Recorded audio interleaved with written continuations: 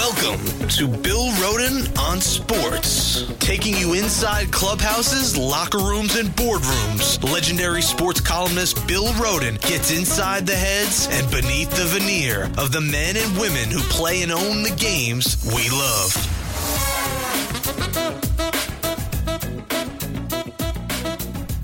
Hello, everyone, and welcome to another version and edition of Bill Rhoden on Sports. I'm calling you live from Arizona. This is yet something else new. We do remote podcasts from restaurants, and now we're doing something from the desert. Anyway, hey, Jamal Murphy, how are you? I'm good. Out here in still chilly New York. It is cold. Yeah, it's a little better, but much chillier than where you are. Flight. It's funny. Oh, hey, Pat, how are you? I'm all right. How are you? I'm well. It's funny. So Lane Kiffin, the offensive coordinator, right, for Alabama, he got left behind. The buses were leaving, and this is Nick Saban, man. And so Kiffin, he stayed around. He stayed behind just to talk to reporters. Right. And they left him. Wow. The buses left him at the University of Phoenix Stadium. Wow. Because he stayed by running his mouth, and I guess they said, hey, wait, because Kiffin probably has a seat right by in the front near Saban. Right. So he told them leave him. And they left him. Wow. And apparently it's happened a couple times because he's back there promoting himself, Right. And they left him. So. Wow. I mean, you win the national championship and you still have that hard edge to you. Wow. Hey, man, yeah. He didn't. The only time I saw Saban really smile was after. Remember the onside? Well, you have to remember the onside kick. Right. That's when they showed the replay, and he really seemed exuberant. Right. So I said, oh, he must have called it. Right. Well, yeah, that's the story that they went over it. All week they saw something in Clemson's kickoff coverage that they liked, and they saw that they were in the same coverage for the game last night, and they decided to go ahead and call the onside kick, and I guess it worked. Just perfect. Right. And to me, I mean, that was a game changer. That was probably. You remember when we had Demario Davis on the show? Right, it would seem like 10 years ago, but earlier in the season. Right, the Jets linebacker. And he said something I thought was very interesting. He said that in every football game, it was determined usually by about 2 plays. Right. And I found that to really be true. And this one, same thing. It was a pretty tight game. At that point, Alabama just scored, but when they got the ball back, I think that was really, it changed everything. It changed the momentum. It changed everything. Right. So big blunder. I don't know who the ex-special teams coach of Clemson is. Hey, man. What did you think of the game? I mean, it was a good game. It was, I actually expected Clemson to play well and make it a game and maybe pull off the upset. So I'm happy in Clemson's performance. It was a good game. Went to the end pretty much. Like you said, that onside kick was a big play, but at the same time, a lot more had to happen after that play. Alabama, played pretty good on offense, had some big touchdown connections.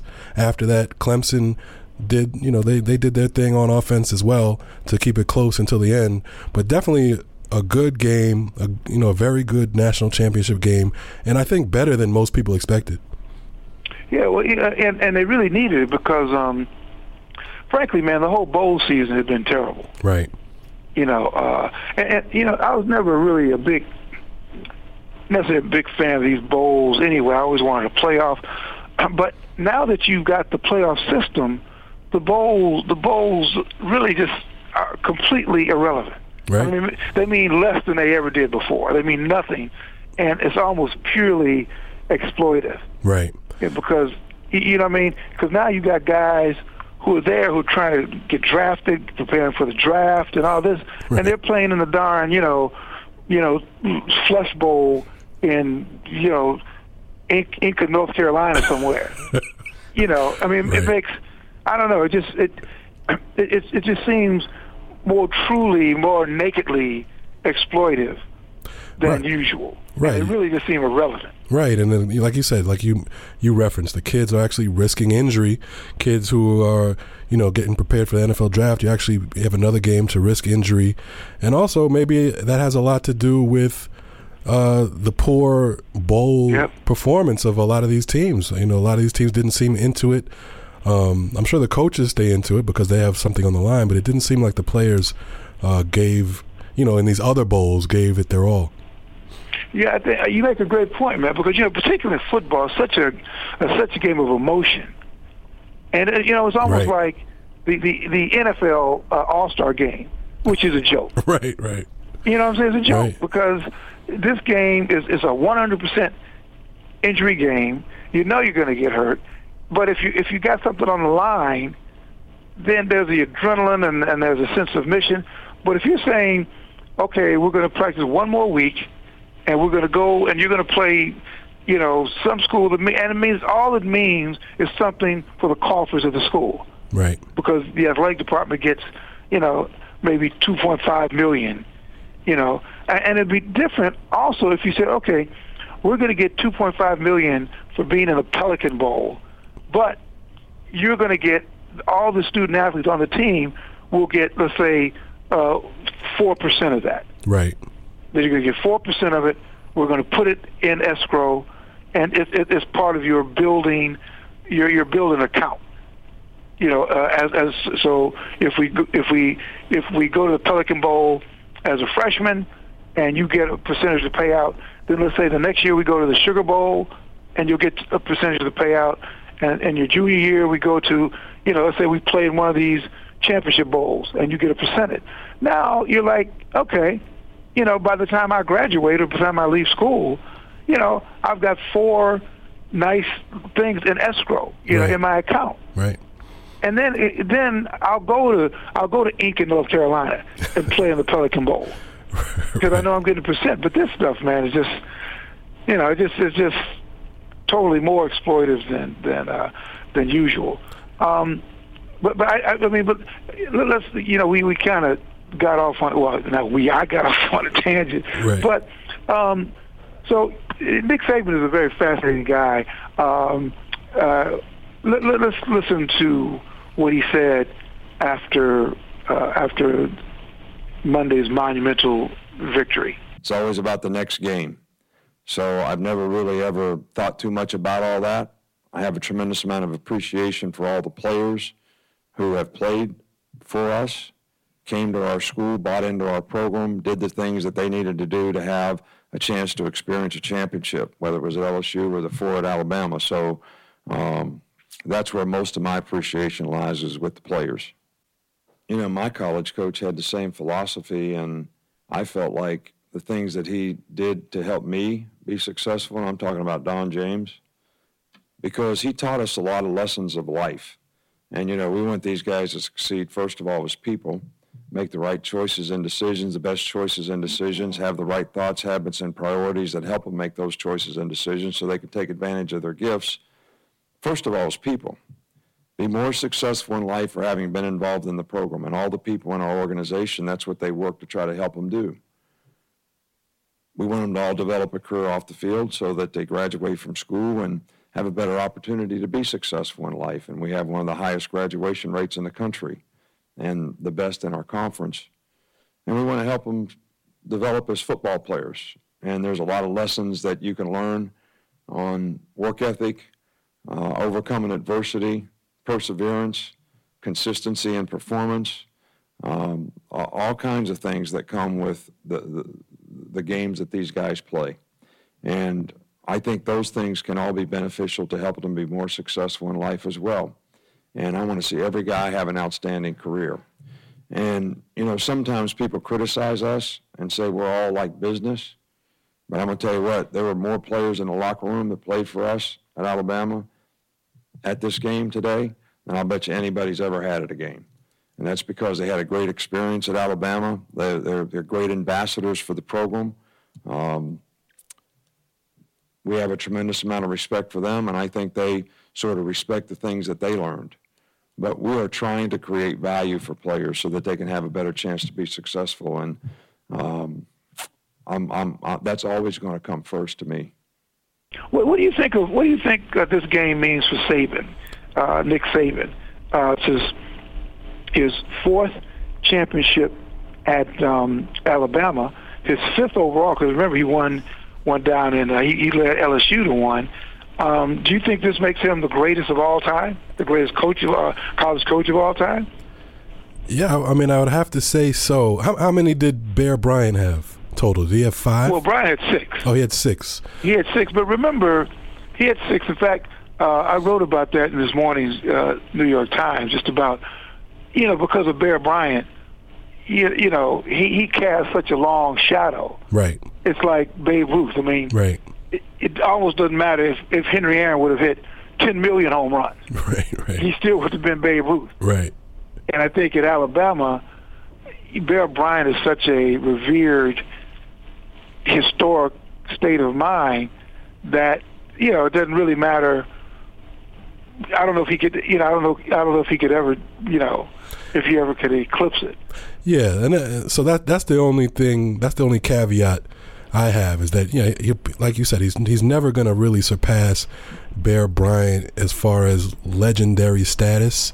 But if you're talking about the best college coach of all time, and obviously I'm living in the moment and I wasn't around for Bear Bryant, but I mean there's no we've had this discussion plenty of times about different sports. I mean, as the more modern we get, the harder it gets, the better the game is. So for him to be able to win 4 championships in this day and age, kids leave early now. It's not like college basketball where you leave after 1 year, but kids still leave early after their junior year in this age. And for him to do that, and there's more competition obviously from other schools, and for him to be consistently at the top of his profession, you have to put him as the number one coach, definitely in modern. I mean, without question, in modern times. Now, go ahead. And remember too, Bear Bryant, he went to Alabama. He got to Alabama in 1958. Shoot, man, he didn't really compete against teams with black athletes until the 70s. Okay. He didn't recruit his first black athlete until 1970. Right. So, you're going all these years, and it's like the Negro League. Right. All the players pre-integration who never had to compete with a totality. How many all talent available? How many championships did he win from 58 up until the 70s? Well, let's see. He won. He got there at 58, and then let me get my cheat sheet. He won his. It took him about four years to win his first. Where it took Saban. So he won one. 58. I think he may have won his first one in 60 something. I'm looking through my book, but he won a couple. Right. He won about 2 of them before what we should call like the integration era. Right. And so you figure and also remember, back then we were talking what they call like sort of the mythical championship. Right. What I'm saying? Where and I used to hate that, man, because at the end of the year they say, okay, well, let's see now. Nebraska's undefeated. Now they're going to play Miami, and then Alabama's going to play so-and-so, but Alabama lost to so-and-so. It was stupid. And they left it up. They left it up to you guys. They left it up to the sports writers. Which tells you how stupid it was. Yeah. And it used to enrage me because what it did though is that a lot of guys, a lot of reporters, you had this sense of importance. Right.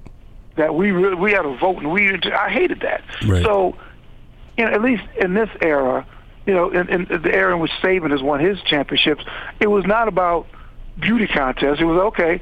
There's going to be some level of a tournament, and you're going to have to earn your way. You're going to have to beat Oklahoma. You're going to have to beat Florida State. We're just not going to vote you stuff because we like you. Right, and to some extent, it's still like that. I mean, first of all, the semifinal game has been around for the last 2-3 years at the most. Right. And even with the semifinal game, this is only the second year. Right. For the semifinal game. Right. Yeah. See, I forgot already. This is only the second year, and even the four top teams are still essentially voted upon with help of sports writers. So it's it goes back to for me. It kind of goes back to what you were saying before about the meaninglessness of the other bowls. I think really they don't have any choice but to expand it to include, and then by doing that you include a couple, 2, 3, 4 other bowls to play a part in the playoff system. Yeah.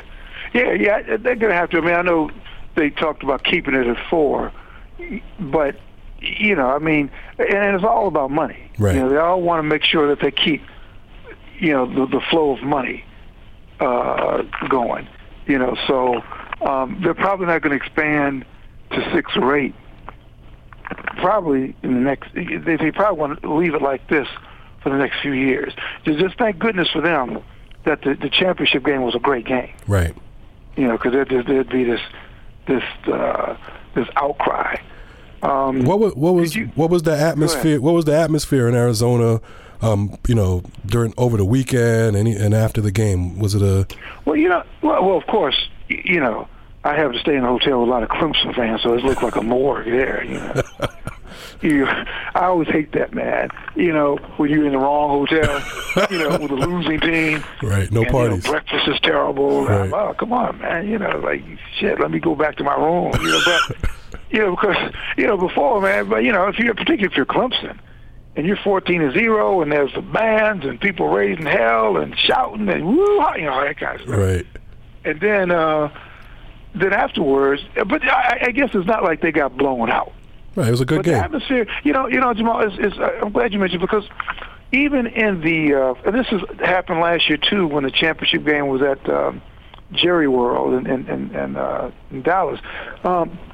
Although there was a sold-out crowd, it still felt like a college game. Right. You had the marching band. You didn't have like Jay-Z doing the halftime entertainment. You still have marching bands, and you had a lot of orange and crimson, and the cheerleaders and the whole thing. So to that extent, it was a big crowd, but it wasn't a Super Bowl kind of crowd. It was still a big-time college game. And after the game in the tunnel, the Clemson players were coming in, and there were a lot of Clemson fans who made their way down there, who clapped for them, as they came through the tunnel, which you probably will not see that in the Super Bowl. Right. It'd be like now somebody did tell me in Las Vegas a whole lot of money changed hands. Oh yeah. Because I think Alabama was favored by 12. No, it was Alabama was actually favored by 6. Okay. The last I saw, right before the game, Alabama was favored by 6. So Clemson actually covered the spread, and I'm sure Vegas was taking a lot of money for Alabama. Most of the money had to be on Alabama. Huh. Yeah, so I guess it's like a DraftKings conversation. but like you said, I think Vegas made a lot of money. In other words, if all the money was on Alabama, Vegas cleaned up. Yeah, some guy was trying to explain this to me last night, Mark from the Boston Globe, how the spread was something, and then when it looked like Alabama was going to cover, everybody was really happy, Right. But then when Deshaun,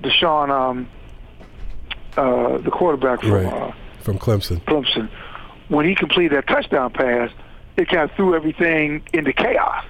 Yeah, it was almost it's like the classic backdoor cover in sports. Yeah, it's like that's what happened. Yeah, right, because Alabama basically had the game-winning touchdown to put them up. What was it, 13 or 14? I guess 14. No. The final score was a 6-point spread, so I think it put them up 13, and then for them to come back and score and cut the final score to 5. Yeah, that's heartbreaking if you had a lot of money on Alabama. Yeah, that's like they said. If you look at the ratings, they may have been like out east, okay, but then as soon as it got tight and Alabama and Clemson was driving, now all of a sudden everybody turns in. Right. They want to see if Clemson's going to score. So, Right. That's not. I'm looking at the record book just to get back to the Bear Bryant question about. So he took over in 1958, right? And he won his first national championship in 1961. Okay. Right. So that was the Dark Ages. Well, it wasn't the Dark Ages. The opposite. So he won a national championship in 61. Then he won another one in 64 and another one in 65, right? Right, and those are three of his six. Huh? 3 of his 6 championships. Yeah, 3 of the 6, and then he won that 4th one in 1973 when we still aren't talking about the SEC is not looking like it's looking now. Right. Oh, yeah. Yeah. You know what I'm saying? It's like the very beginning of integration where most of the teams he played, particularly in the SEC, were still mostly made up of white players. Right. So that's 4 of those 6. And then I think he won another one. Let's see. He won another one in 1978. And then the last one in 1979. Okay.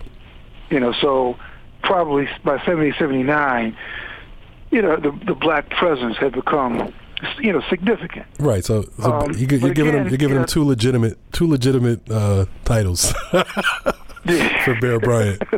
No, but I mean it goes back to what we said. Like modern times, it always gets harder as we move further along in time. And so what Saban's been doing is no one else has done it. No one else has really come close in this day and age to what he's doing. But that brings me to the question, and I'd love to get your answer on this about, he's proven all this. He's proven he's the best college coach in the game. Do you feel like he needs to go to the NFL and to prove his real worth as a coach? Well, he did that and failed. Now, you remember, he went to Miami. And he was there a couple of years. Huh? He was there. A couple of years. I think that was enough. I mean, all right. He's the kind. A lot of these guys, man. A lot of these college guys. I'd say even most of them. Right. And particularly, well, let's not get into the racial thing now. But it was mostly white guys, and they're dealing with these brothers. But in college, these young, impressionable, 18, 19, 20-year-old black guys who are on scholarship. Right. And oftentimes maybe the first people in their family to go to college, and the whole thing, they've got a hold on them. Where in the NFL, same kids, older, now they're 22, 23. They're now making hundreds of thousands, in some cases, a couple $1 million. Right. And you're not treating them the same way. Right. You're not. It's a whole different thing. I mean, I've even noticed it at the sports and recreation program I run. It's from 7 to 14, but I notice even when the kids get to be 15, right, they've outgrown the program. The stuff that works when they're younger, now all of a sudden when they're 15, 16, they don't want to hear that stuff anymore. And so I just think that a guy like Saban, who is such a control freak, who is, I'm not sure what his deal is, but never smiles, always just glum and doom and gloom, and these sort of dictates and mandates. And if I'm like in the NFL, I say, man, I don't want to hear that nonsense. You better smile or something. And I think that's why he ran into problems in Miami. And I think he'd run into problems again. And remember, he's 64, right? And I think that I'm sure you still will have the energy then, but do you really want to reinvent the wheel? Right. So I think he's a great college coach, but like a whole bunch of folks, it just doesn't, that control freak stuff that you get away with in the pros, in college, does not translate into the pros. It just doesn't. Well, so you say he's he's been a great college coach, or he is a great college coach. Are you taking something away from him? Do you feel like a great NBA coach, an NFL coach, is, held in or should be held to, in a higher esteem than a great college coach? I don't know, because remember, I think it was different. Remember, Pete Carroll failed for a number of years, man. He did, he tried to go to he went to the pros and they got knocked back. Right. Did really well. You said now he's learned his lesson and is doing well in the NFL. And I think in the NBA, same thing. It's just you had Brad Stevens with the Celtics, right, who made that jump from Butler. But again, he was a younger guy, and I think in Stevens' case, he also realizes that when you get to the NBA, or the pros, it's a player's game, right, and you got to let it go, right. You got to let it go, right. Welcome to Play It, a new podcast network featuring radio and TV personalities talking business, sports, tech, entertainment, and more. Play it at play.it. Taking you inside the games we love. This is Bill Rhoden on Sports.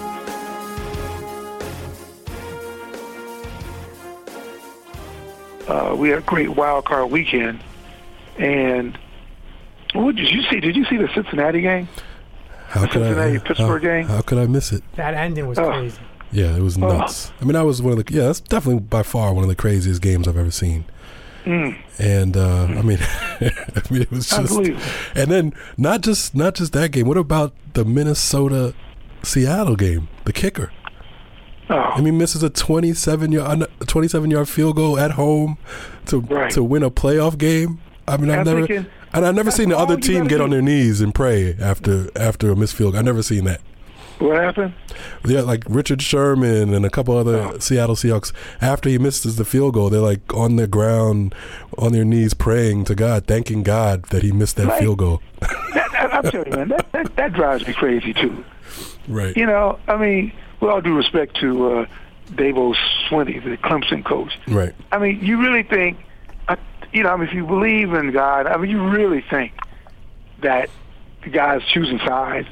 Like guy had some money. Oh, good. Minnesota covered. Not the God I've heard of.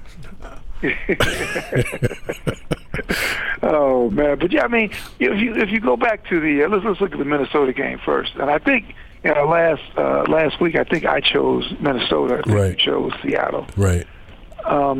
But that's all they pay you for. That's all you got to do is kick a field. That's all you do all day. It was cold, though. It was like 15 below. The laces were in. They have the laces out, right? He would have. Yeah. That's supposed to make a difference. How have I been watching football for my whole life? Over almost 40 years I've been watching football, and I've never ever heard anybody talk about the laces in or out for a kick. And this is the first time I've ever heard that. I mean, these excuses. I don't understand where they come from. Like, I mean, that's just ridiculous, man. So I guess the Vikings will be looking for another. But it was a great game. Right. I think, again, a long time ago, I think maybe 10 years ago, I was at some college game, and I was doing a college game one day than the NFL. And the difference between the NFL and the college game is just like day and night. Day and night. Right. I mean, the whole talent level at every single position. Like some guy was saying, Mark Ingram, who you played for Alabama. Right. Right. On a really good Alabama team. So, my Alabama team could beat an NFL. I said, man, your Alabama team, you could take the worst NFL team. I mean, I'm talking about the worst by far. Right.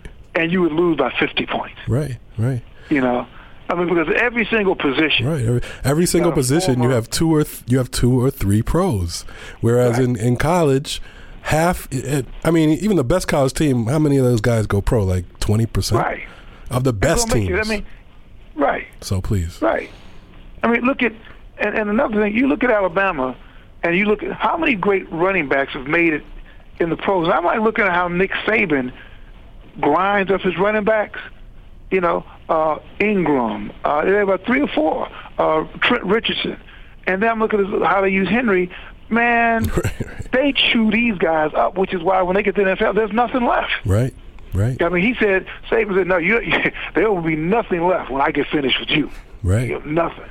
Yeah, he's So he's trying to win his championships and he's trying to win his championships and add to his legacy. That's exactly. And said, I'm not trying to get you guys jobs again. I'm not trying to prepare you for the NFL. That's where you got to give a guy like Calipari credit. I mean, he last year, switching to college basketball just for a second, he did the platoon service purportedly because he wanted everybody to get a chance to play, and he felt bad. He recruited all these good guys, and he wanted to give everybody a chance to play. And in retrospect, it might have cost him a national championship. On the other side, Saban, he's not playing that. Okay, right. He's just trying to win, and then it pays off for him. I guess, man. I mean, it gets. I know we were getting ready to talk about the NFL, but I guess the thing that really continues to trouble me about college, particularly, just this abject racism when it comes to coaching. Because remember, we just went back to this whole thing about how, Bear Bryant went from no blacks and won his championships, and then when he realized in the 70s, when he got religion, when he looked at the Big Ten right. and the Pac-12, and and these North and out West, and they had all these black players, and he realized, we no longer be insular. We have to, we've got to recruit black athletes to win. Right. And so, so I'd say in the past 25 years, you've been having this flood of black athletes. I mean, there were points at the field yesterday, Jamal. There was a point in the game when of the 22 starters, almost 18 were black. Right. I mean, routinely. Right. And it's been like that for the past, I say, 15, 20 years. So you would think that, and on each staff you've got former players, so you would think that over the period of 25 years, there would be at least 10 guys who could be head coach ready. Right. But yet, big-time college coaching has almost turned into like this welfare system for white coaches. Well, I mean, you wrote the book, $40 million slaves. You need to write another book, $30,000 slaves for the students and their scholarships. Yeah, you're right. That's actually good time. Get this changed. Get this system changed. Yeah. Because something, you're right. I mean, these kids need to get something. I know education, it means a lot, but they're doing a lot more, for the school than just $30,000 a year worth of compensation. Yeah. Well, I don't know if I completely. I mean, I would much rather. Cause when you start paying people, I would much rather increase the compensation. And I prefer the revenue sharing. Like the bowl system. At the bowls. I mean, if you, right. I mean, I know it's hard. It's kind of hard-edged a business proposition. But if you get your team to a bowl, then I have no problem with you sharing in the revenue. Right. Yeah. I mean, yeah. And basically, what you're saying, the bottom line, they need to be compensated more than what they are, and we got to figure out a way to do it. And even like Stan Wilcox was saying, the Florida State athletic director we had on the show a couple weeks ago. I mean, even his point about just extending the time period when they can fulfill their get their full education and get their degree, because right now it's limited. If they leave, and then most students don't have the right to come back. Despite the fact they helped you raise all that money while they were there on their backs. Right. That's obscene. I mean, I think before you get, you're right. Before you get into paying them, I think those kind of restrictions, once we sign you, you can take however long it takes you to get your degree from this university. Right. But we'll make that commitment to you if it takes 10 years, whatever. No, I totally. In fact, I just saw a thing where Bobby Bell's got his degree. Bobby Bell was a Hall of Fame middle linebacker for the Kansas City Chiefs back in like the 60s, 68, 9, that kind of stuff. And he just got his degree from the University of Minnesota, and he's got to be like 74 or something, Right. And it took him a long time, but the university, in that sense, wanted to do it. They really wanted to do it, So I don't know. I just more and more as I'm around, and today, I mean, for the past few days, for the past couple of weeks, I was around, Oklahoma and Clemson and you just see so few black people there, Jamal. I mean, the biggest black presence you'll see there are the players. But every other place, man, the people who are running, putting up the microphones, tearing up the sets, the people who are doing the public information, the sports are running the thing. I mean, like no black people. I mean, you know, one or two here or there in the media. You had a few, but it's like the whole thing, man, is just largely run and accrues to the benefit of white people, and you have like these gladiators there, these, you know, 80% of the team is black, but that's kind of it, you know, and maybe that percent, maybe there'll be like a handful who may one day become, you know, head coaches, or maybe somebody might get a PR job or something, but it's so clear that you guys do this and we do everything else. Yeah, and you can't argue with that. And on that note, we have to get out of here. And we'll be able to. We're getting kicked out. You know the routine. But we will talk more NFL on Thursday with Jonathan Jones, the beat writer for the Carolina Panthers. Mm-hmm. From the Charlotte Observer. So we'll talk all things NFL and Panthers versus Seattle. Wow. Well, anyway, listen. Sorry to be getting kicked out. We'll talk about this later. But you guys enjoy the cool weather in New York. I'm going to try to soak up as much sun out here as I can. But we will. It's been great talking to you, Jamal, Pat.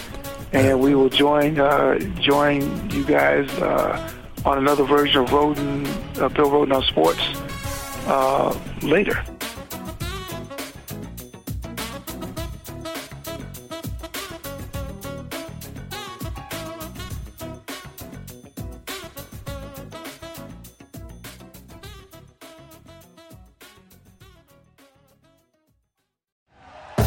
Thank you for listening to Believe. You can show support to your host by subscribing to the show and giving us a 5-star rating on your preferred platform. Check us out at Believe.com and search for BLEAV on YouTube.